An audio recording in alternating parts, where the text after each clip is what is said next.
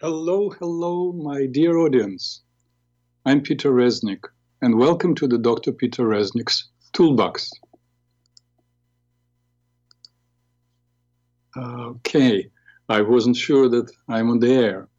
I've received several interesting emails, which I want to respond to, and I have a couple of requests from the audience from the last show.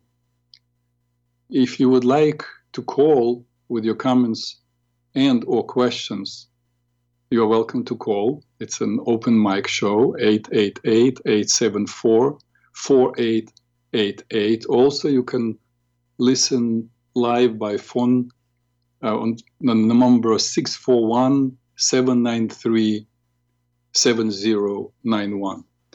If you cannot or choose not to call, but would like to talk to me, would like to make some comment or have a question, or if you have a request that I address some issue in the following shows, please write to me to Peter, number 18, Reznik, R-E-Z-N as Nancy, I-K, Peter 18 Reznik at gmail.com.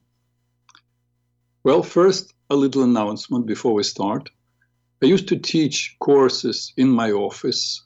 In fact, I developed and taught 34 different courses over the last 40 years. Here are some most popular. One is Face Reading for Successful Relationships. The other one, Using Your Mind Power for Healing and Health Maintenance. Another one, Making Your Relationships Work for couples. Then Making Your Relationships Work for men only. And then one for women only. Another one, Master Your Skills of Public Speaking, and another one, Imagine Being Fear-Free, dealing with fears. Now, when I have experience of teaching on Zoom, right now I'm teaching a 60-week course for professionals, for health professionals. I started teaching it in last October. So now I'm ready to teach courses to general public. Those courses above are only 6 weeks course, 1 hour and a half each class, which comes to 9 hours, as opposed to the course for professional, which is 120 hours. So the first course I would like to teach is Imagine Being Fear-Free. And I intend to start teaching it somewhere in April. If you are interested, send me an email requesting a write-up about the course, and I will gladly send it to you. But I need a minimum of 10 attendees to teach the course. It is also limited to 18 people. That's because I need to be able to interact with everyone. So it's not a course that I teach, would teach to hundreds of people. I would rather teach then several courses with 18 people in the class. So that works much, much better because the course involves a lot of exercises, and I need, or people need, my feedback on their experiences. Now, as usual, we'll start with a couple of show and tells. One, I found that, again, my source is my Facebook. I'm connected with a lot of interesting people, and they post a lot of interesting things.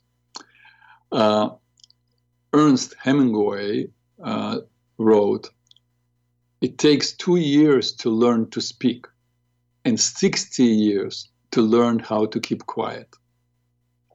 I think it's quite wise.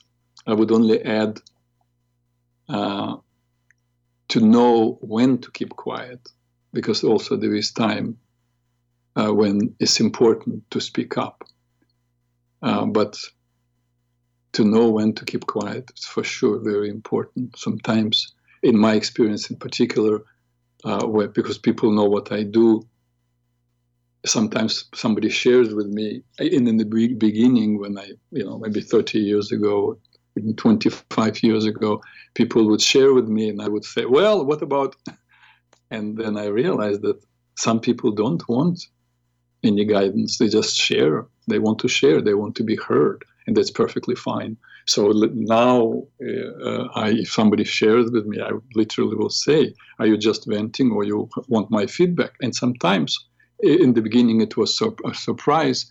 People say, "No, just venting, just sharing," and that's perfectly fine. Now I want to address something that Daryl from the Bronx asked me to do last week. He asked me to explore the word agape, as referred to the New Testament. Agape is, in the New Testament, the fatherly love of God for humans, as well as the human reciprocal love for God. In Scripture, the transcendent agape love is the highest form of love and is contrasted with eros, or erotic love, or philia, that is brotherly love. In the book of John, Gospel of John 3:16, a verse that is often described as a summary of the Gospel's message. Agape is the word used for the love that moved God to send his only Son to the world's redemption. The term extends to the love of one's fellow humans, and the reciprocal love between God and human is made manifest in one's unselfish love for others. Many years ago, when my teacher of blessed memory, Colette, was alive, I actually asked her a question. I said, "Isn't it true that though many religions, many traditions teach different ways of perceiving reality, the world, and have different rituals, their underlying principle is the same, and that is love?" I expected that she would say yes, and she said no, which was quite surprising. She said, "Not love, truth." I asked her to expand on it, and she said that truth is the foundation of human relations. And I said, what is truth? And she said, the law. And the law is, of course, the Torah, which means the word of God. And so then she asked me to expand on it, and I realized how true it was. That is, when there is truth, there is order, there is space for love. But where there is just love, there may be disorder. And I've seen it as a therapist unfold many times. For example, I saw a mother who absolutely loved what they use now, the term unconditionally, on her child, and gave him everything, always was there for him, and loved him so much that when he would be late for school, for example, and he didn't want to be reprimanded in school, and he would ask his mother to write a note that she took him to the doctor, and because she didn't want him to suffer, to be punished in school, so she wrote a note. And what he grew up being totally irresponsible. And I know this person for years, and I've seen this play out. And I've seen many other people thrive on love, but not being honest, not being truthful, and eventually collapse. Their life would collapse because love could not sustain their relationships. In fact, in the course, Making Your Relationships Work, I talk about what is most important for people in a relationship. And very often people say, love. Love alone will not sustain the relationship. Women understand it more than men, because I send the questionnaire to men and women separately, asking them what is the most important in the relationship for them. And women wrote the number one requirement in the relationship is honesty, is truth. Love is wonderful, but truth. Anyway, let me move on. That's regarding love and truth and the law. Just to complete it is still in my mind.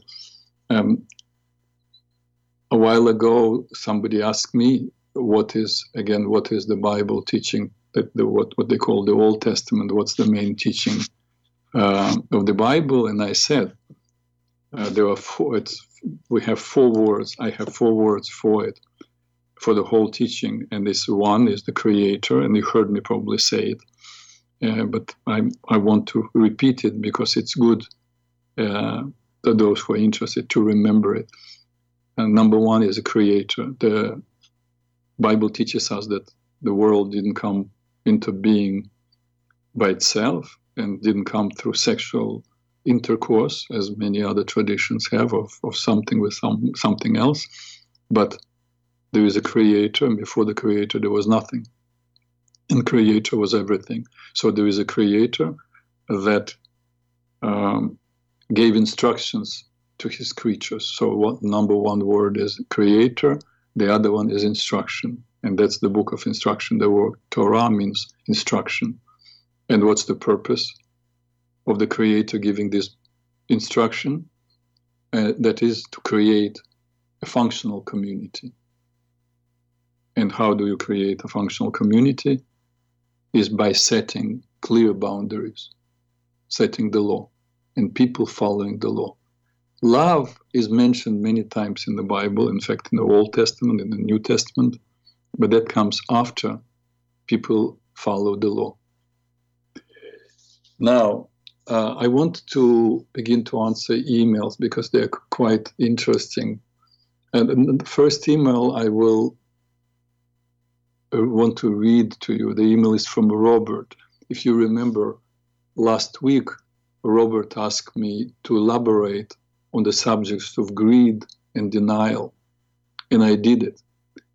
And if you were interested and you did not have a chance to hear that show, I would suggest that you go on archives and find last week's show, because I did speak in detail about greed and denial. So I think it's worth for me to read for you Robert's email. Thank you so much for going more in depth. I listened once again and took notes, slowly stopping and restarting. As a person in recovery from mostly alcohol for the past few decades, I'm constantly searching for clues as to why the culture has become and continues to gain speed, become more materialistic, lack empathy, and has fallen off any moral/spiritual path. I'm not an old grumbling guy, just an observer with unending questions. Many of my questions seem to be about why there is not more questioning regarding all the narratives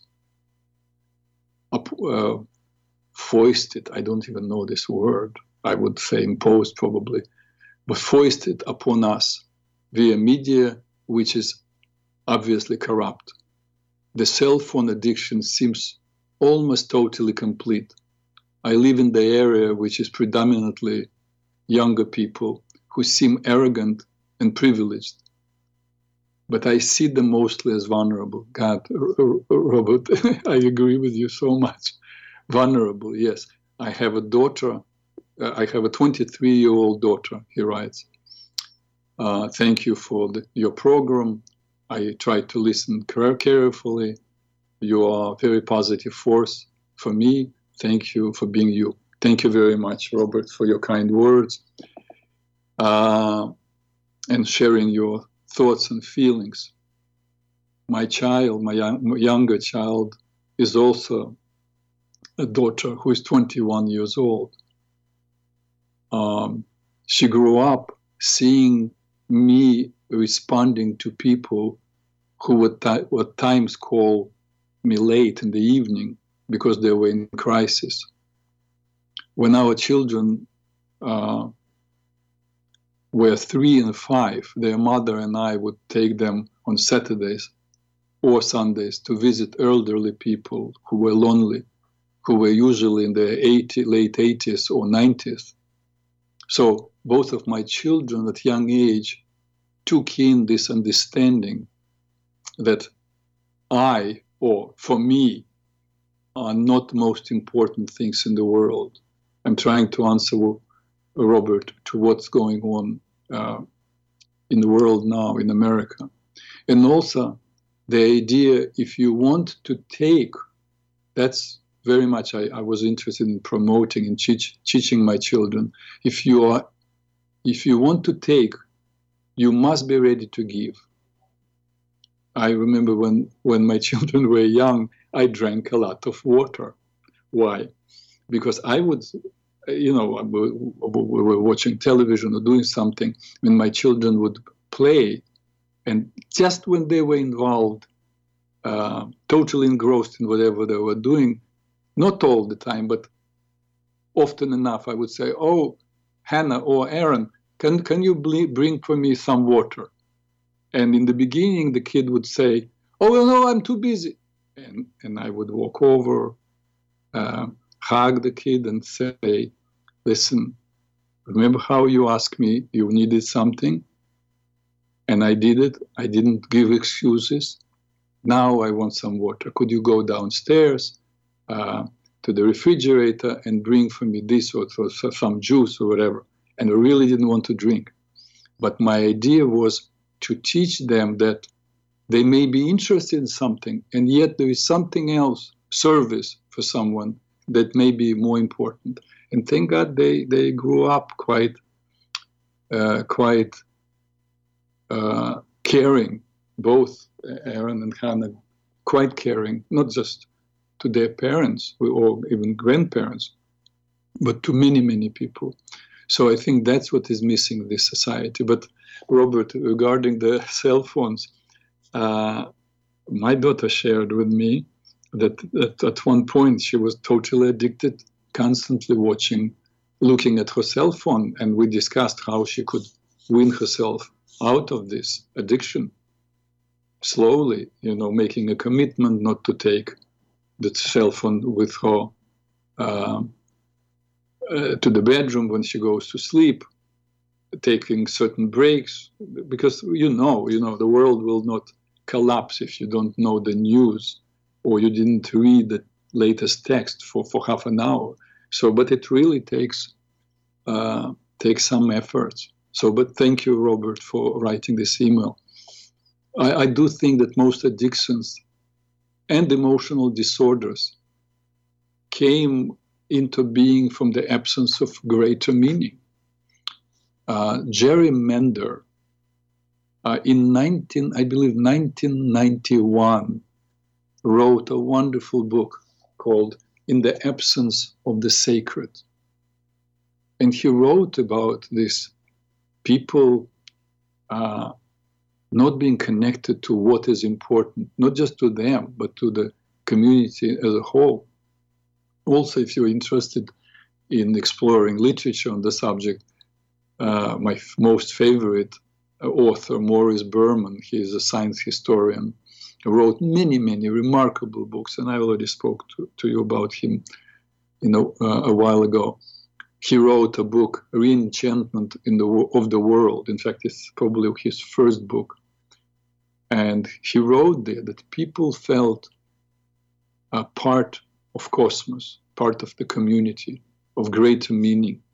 They had a feeling of belonging.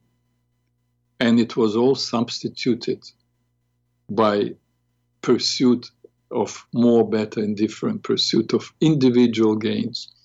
As Viktor Frankl, and I quoted him also, I think in the last show and the show before, Viktor Frankl wrote, when a man cannot find a deep sense of meaning, he distracts himself with pleasure. We removed God, meaning, community from our consciousness and substituted it with the pursuit of personal gain. So we need to go back to searching for meaning in whatever form we can find it. but it must be done. Otherwise, we are drowning in this pursuit for pleasure, which eventually stops being pleasure, becomes boredom. No matter how much you acquire, no matter how much you have, it's never enough, and it's always empty. Okay, let me move on now. I think Judy asked me to talk about 5 stages of relationships. I mentioned about, I believe in last week or maybe 2 weeks ago, I mentioned 5 stages in relationship that people need to know of. And these 5 stages actually are part of my course on relationships called Making Your Relationships Work. But I can mention to you these 5 stages because I think it's very good to know for everyone. Because we all go through these 5 stages. I will mention them first, and then I will go one by one. The first stage, and by the way, not only individuals go through these stages, not only in romantic relationships, no, in any relationship, and even corporations or business people go through these stages. But let's first relate to it as pertaining to couples. But you will see that any entity, a business entity or personal entity, follows the same principles. The first stage is stage of attraction, then power struggle, it's 2, cooperation, 3, synergy, 4, and completion, 5. So let me talk about attraction. This stage of a relationship is usually characterized by fascination with the other person or organization or project, a desire to learn more about them, as well as this desire to share about yourself with the other person or people. It's fun and it feels good. This is the time when positive possibilities are perceived and explored. This is the stage people wish would last forever. You know, in fact, sometimes when people say, yeah, I love my spouse, but I'm not in love. You know what I mean? And it's sad to hear it, and I say, yeah, I understand. You don't have this what George Bernard Shaw called falling in love is a state of temporary insanity. You want this jittery feeling, but also George Bernard Shaw said, love, real love, is what is left after the madness of falling in love burns out. So, but a lot of people get addicted to this exciting stage. So there are things to avoid in this stage. One thing is do not rush. Do not rush. Do not try to go to another stage. Do not try to complete kind of this stage by saying, okay, now we are together, let's plan our life, let's see what will happen. Just things will unfold naturally. By the way, don't lie, which means do not try to be better than you are. Do not, there is a quite a inadequate, I think, or I don't know the better word, expression, putting your best foot forward. My question also always is, what do you do with the other foot? Are you hiding it? Don't put your best foot forward. Just be you. And also don't jump to conclusions. And don't, if it's a personal relationship, don't rush to thinking about commitment.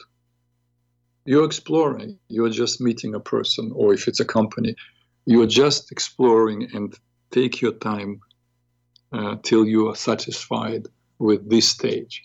Because the second stage, it's called power struggle.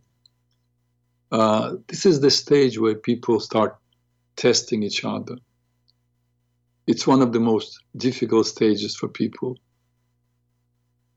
Who is going to get whose way and how?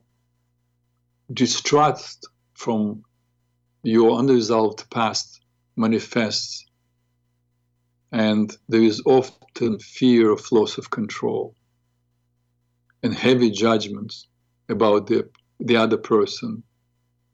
And you notice it. You become aware that you are judging this person as being different from you. But that's why you got interested in this person in the first place. Many relationships never move beyond this stage. And many end in this stage. This stage is really about building trust. Success factor in going through this stage is the ability to resolve problems in the way that both parties win. So if there is a discussion, if there is even conflict, you must always think, not, okay, I have to get my way because why he or she needs to get her way. No, always how both of us can benefit. The second thing is having a predetermined way to address conflicts. Predetermined way to address conflicts. So then if you notice any tension, you have to make a decision how, if there are conflicts, how will you be addressing it together. And that's true for companies. In fact, my son owns a company, or it's an academy for pickleball and tennis, and he has a partner. And they had discussion of how they will be addressing different issues that may come up. It's super important. And number 3 is accepting personal responsibility for whatever conflicts arise in a relationship. Power struggle in itself is not bad. And it's inevitable, predictable, unavoidable, and reoccurring. That is, it happens more than once in any long-term relationship. Why? Because each time you increase the commitment in a relationship, that is, investing more time, more money, or emotion, more trust is required. Whenever more trust is required, you will temporarily revisit power struggle.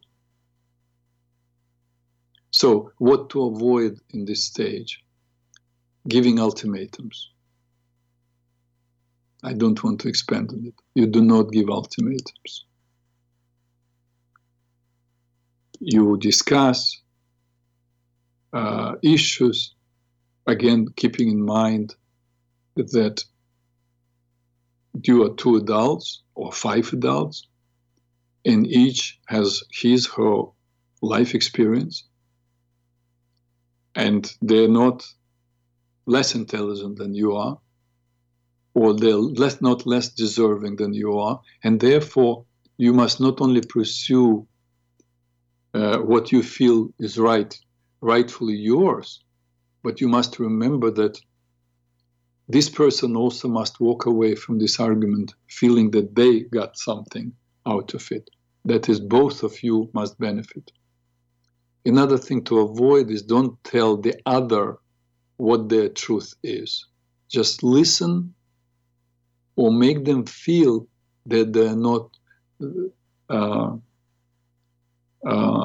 talking to a wall, which means you're not paying attention to what they're saying. Pay close attention and make them feel that they are safe with you and they can express their feelings.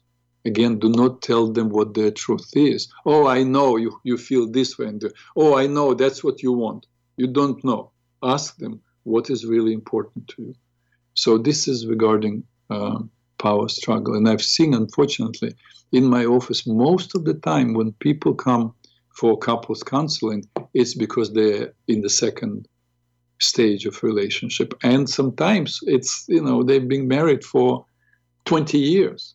Now, the next stage is cooperation. This is the stage where you learn to trust one another and to resolve different upsets or conflicts to your mutual satisfaction and benefit.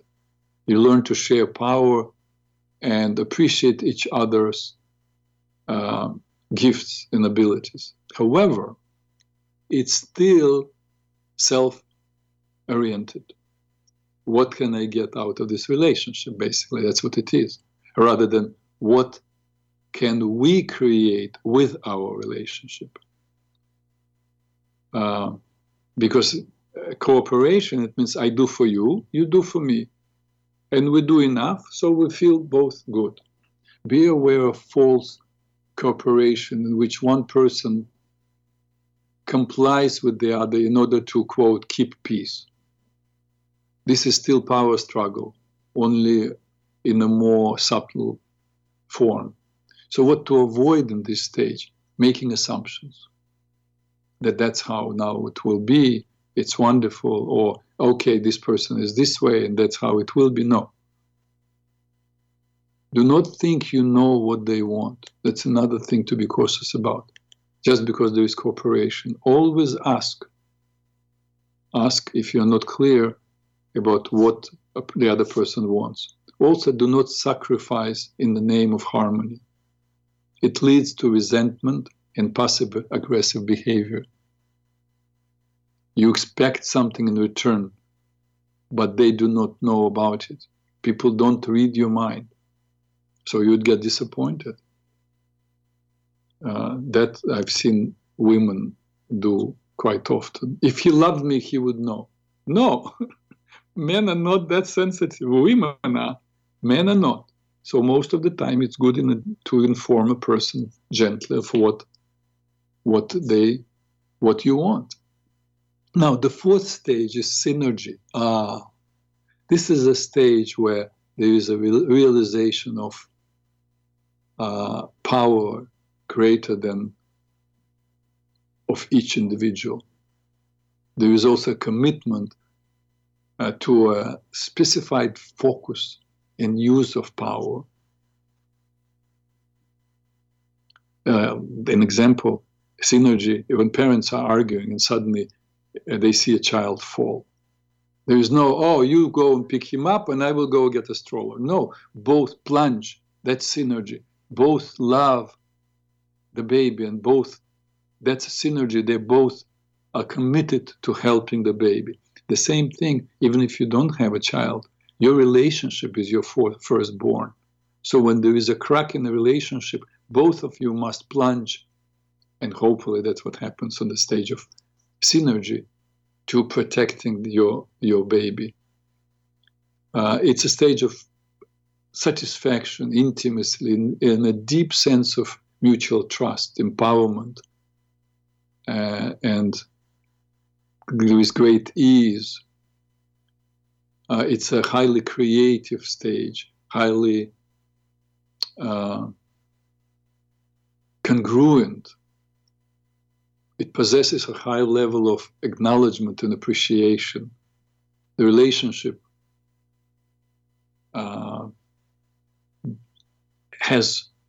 contains within itself joy and power, and it eludes, it sends a message to the world. When you meet this kind of a couple, you feel it. It's good to be around them. Now, still there is something to avoid, and even in that stage, and that is intoxication by this good feeling and that anticipation that it will last forever. A relationship is a road that is always under construction. You always must be aware of the need to have everything work out for both people in the best possible way. And also there is another caution, and that is that your life may become out of balance. You're so thrilled by this stage, by synergy, that you forget that there is a world around you, and you forget other people. So your life becomes limited. You forget other relationships. You still have to have relationships. You still have to have your friends. You start neglecting other aspects of your life. That becomes a problem. You also may start thinking or taking the synergy relationship for granted and stop practicing what got you to synergy in the first place. So as I said, it's always work on the construction. And finally, the fifth stage. Oh, I didn't realize that it would take us so much time to talk about it. I hope it's an interesting subject for everyone. So finally, the fifth stage is completion. This is a stage many people fear and avoid dealing with. And by the way, these stages happen. I give you an example. Within a relationship, with any change, meaning, let's say a couple dated, you go through this courting period, then you go through power struggle, then you go through cooperation, then you go through synergy, and then you get to completion. And after that, let's say you got married, you go through the same stages. There are two of you, but you're a married couple. And now then you have a child. It's a whole different ballgame, whole different relationship. You go through the same thing. The same thing with the company. If you have build a business, and then you merge with another business, or your company grew to a certain point. So let me finish with the fifth stage, completion. There are four ways that I know relationships can be completed. They drift apart, or one person is ejected from a relationship, comes out. Another way is conscious completion. Both parties or many parties that are in this relationship make a decision to end the relationship, or death. Often completion is about changing the form of the relationship, not ending it altogether. Let's say if you were married and you got divorced, you're not ending a relationship. You will be, if you have children, you will be in a relationship to the rest of your lives, because you both love your children, hopefully, and you have to interact. So, but the same thing, if somebody dies, or if somebody moved to another town, your friend, the relationship is completed as you knew it. But now you have to acknowledge it, have to let go of one form and continue a new form and go through the same stages. So that's regarding 5 stages of relationships. If you want me to talk more about relationships, I will gladly do it in the future. For now, I really want to answer another email. I'm not even sure. It's a huge subject. And that's an email by Ricardo. You heard me responding to many emails of Ricardo. He lives in California. He wrote many emails which are very meaningful, ask good questions. And he asked me to talk on a subject that I kind of was reluctant to talk about. But when I started doing this show, I made the commitment that I will speak the truth and answer questions as I know them, regardless of what the subject is. So here Ricardo wrote, as a Hebrew, you can explain why Hebrews don't accept Jesus Christ as a Messiah. I always hear Christians claim that the man known as Jesus was prophesied in various parts of the Old Testament. So basically, Ricardo asked why Jews do not accept Jesus as Messiah. But before I begin to answer this, I have to tell you, I love Christian people, as they are now. I'm not going to go into, but yes, there was Inquisition, there were Crusades, there was Pope Pius XI or XII who cooperated with Hitler. That all happened in the past.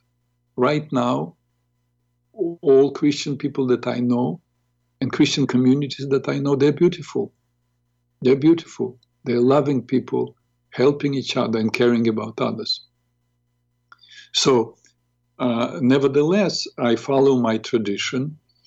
But since Yeshua ben Miriam, or as Greeks translated his name into Jesus, son of Mary, and also Yeshua the Christos, that is Jesus Christus Christ, the word Messiah was translated into the word Christus, so Jesus Christ.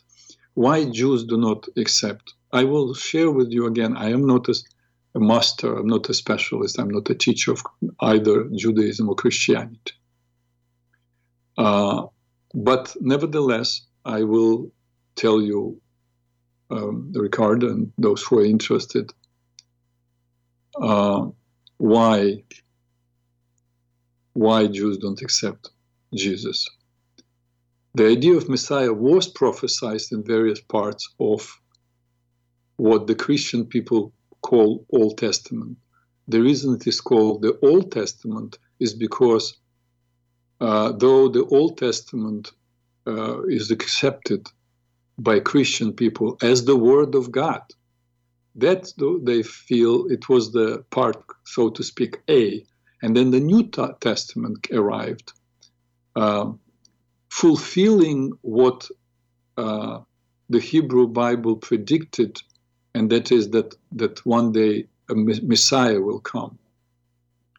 The claim, of course, is that both the Old Testament and the New Testament are the words of God. The evangelists simply wrote down what God dictated to them, just like Moses and the prophets wrote down what God dictated to them.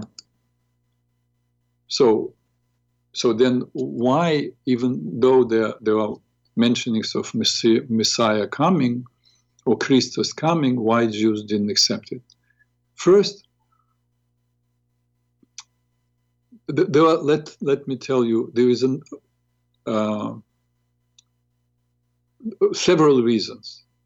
Okay, if I have more time, I will elaborate on it. I prepared a lot of material. Maybe if you're interested, I will talk about it in the next show too. Reason number one. Again, how do people know about Messiah? Through writings in the Old Testament, right? So, and the Old Testament predicts that it states who Messiah would be and what would be happening. How would we recognize that the Messiah came? So reason number one, the Messiah must be from the tribe of Judah and a descendant of King David and King Solomon. Jesus did not qualify. They will say, what do you mean? New Testament goes out of its way to demonstrate that Joseph the carpenter was a descendant of David, right?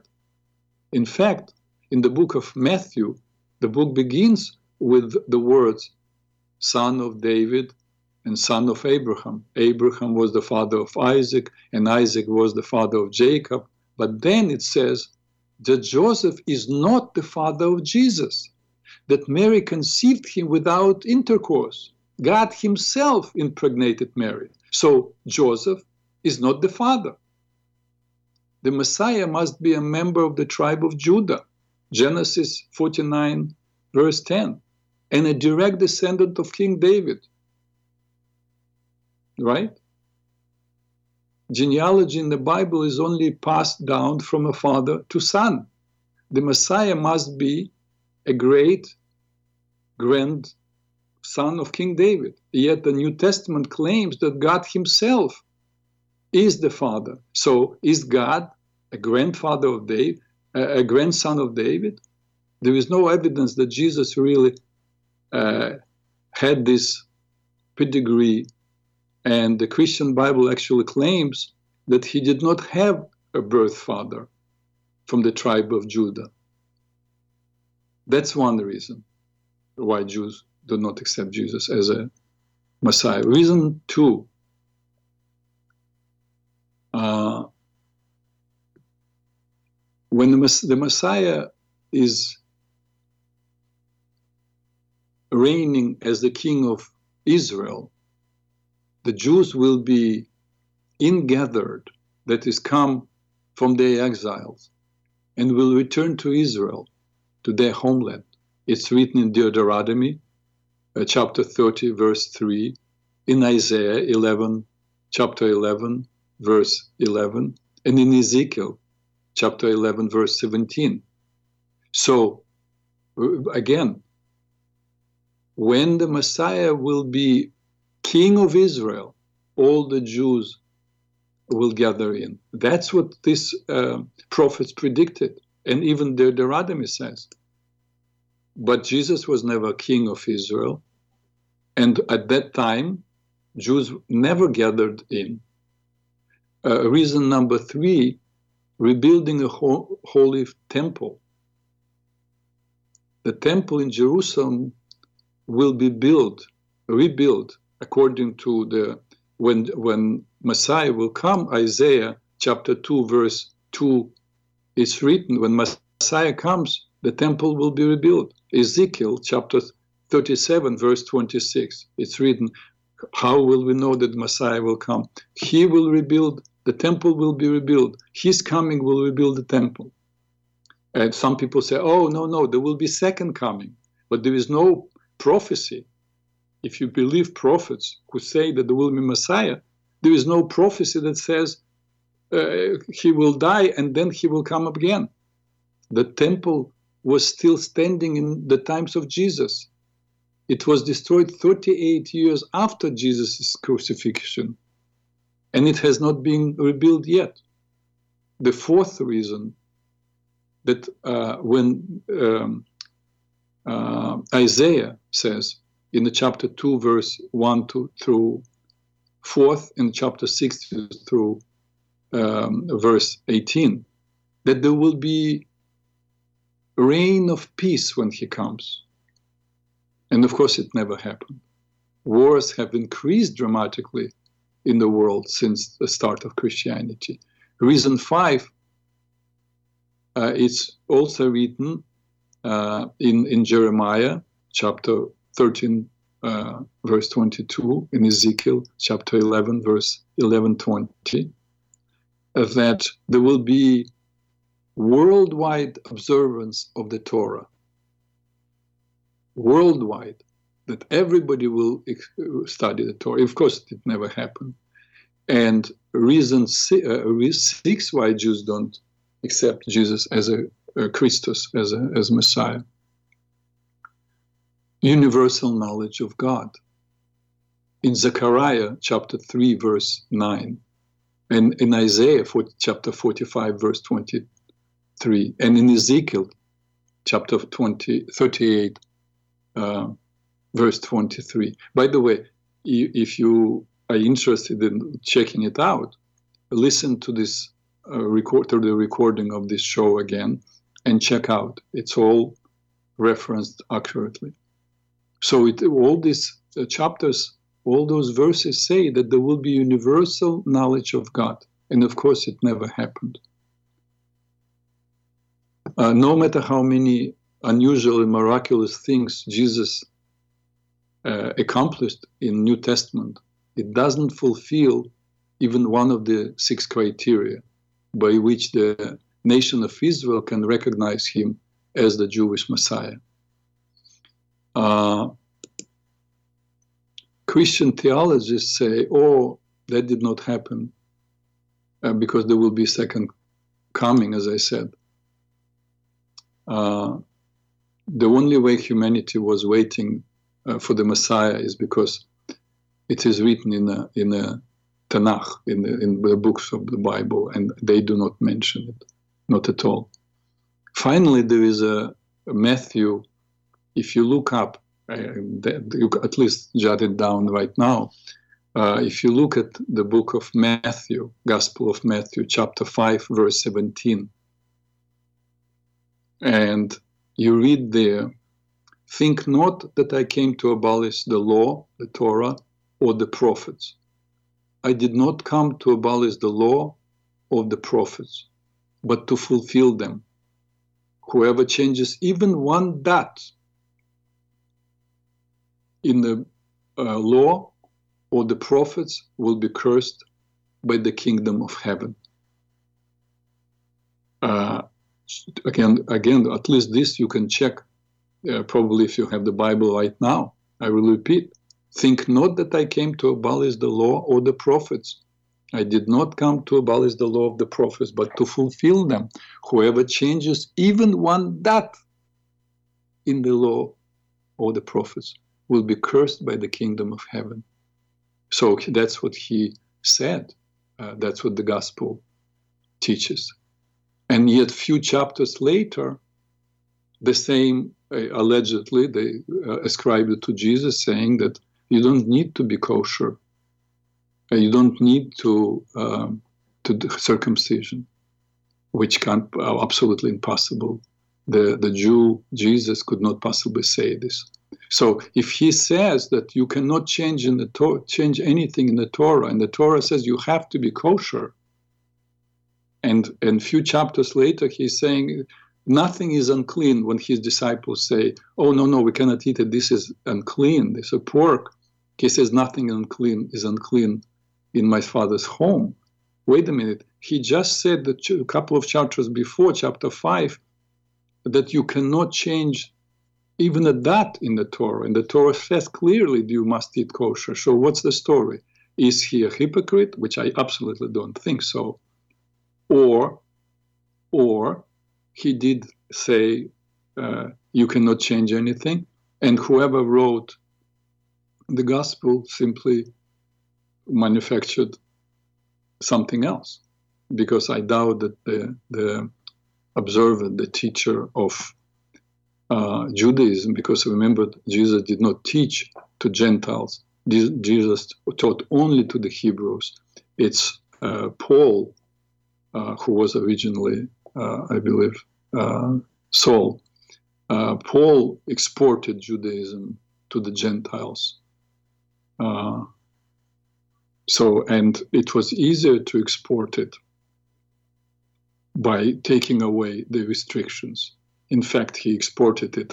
Remember the letters of Paul to Corinthians or to Phoenicians. It was easy to export it to them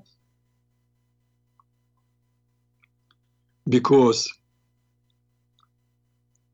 they did human sacrifice, and it was easy for them to accept the doctrine that a human being was sacrificed. So this is my take on the whole story. Again, you can explore for yourself and understand. But what is important in Judaism, values deed rather than creed, which means how people live is more important than what they believe. So if a Jewish person does charity, is a good human being, and he says, "I don't believe in God," he's still considered to be a good person, a good Jew, because of his deeds. So because I'm Jewish, I can tell you, for me, it doesn't matter what denomination Christian people belong to, whether they're Protestant, they're Lutheran, they're Catholics. So as long as they do good things, and I know so many beautiful Christian people, God bless them, so they're good human beings. But and if they choose to believe in the Gospels, God bless them. That's their choice.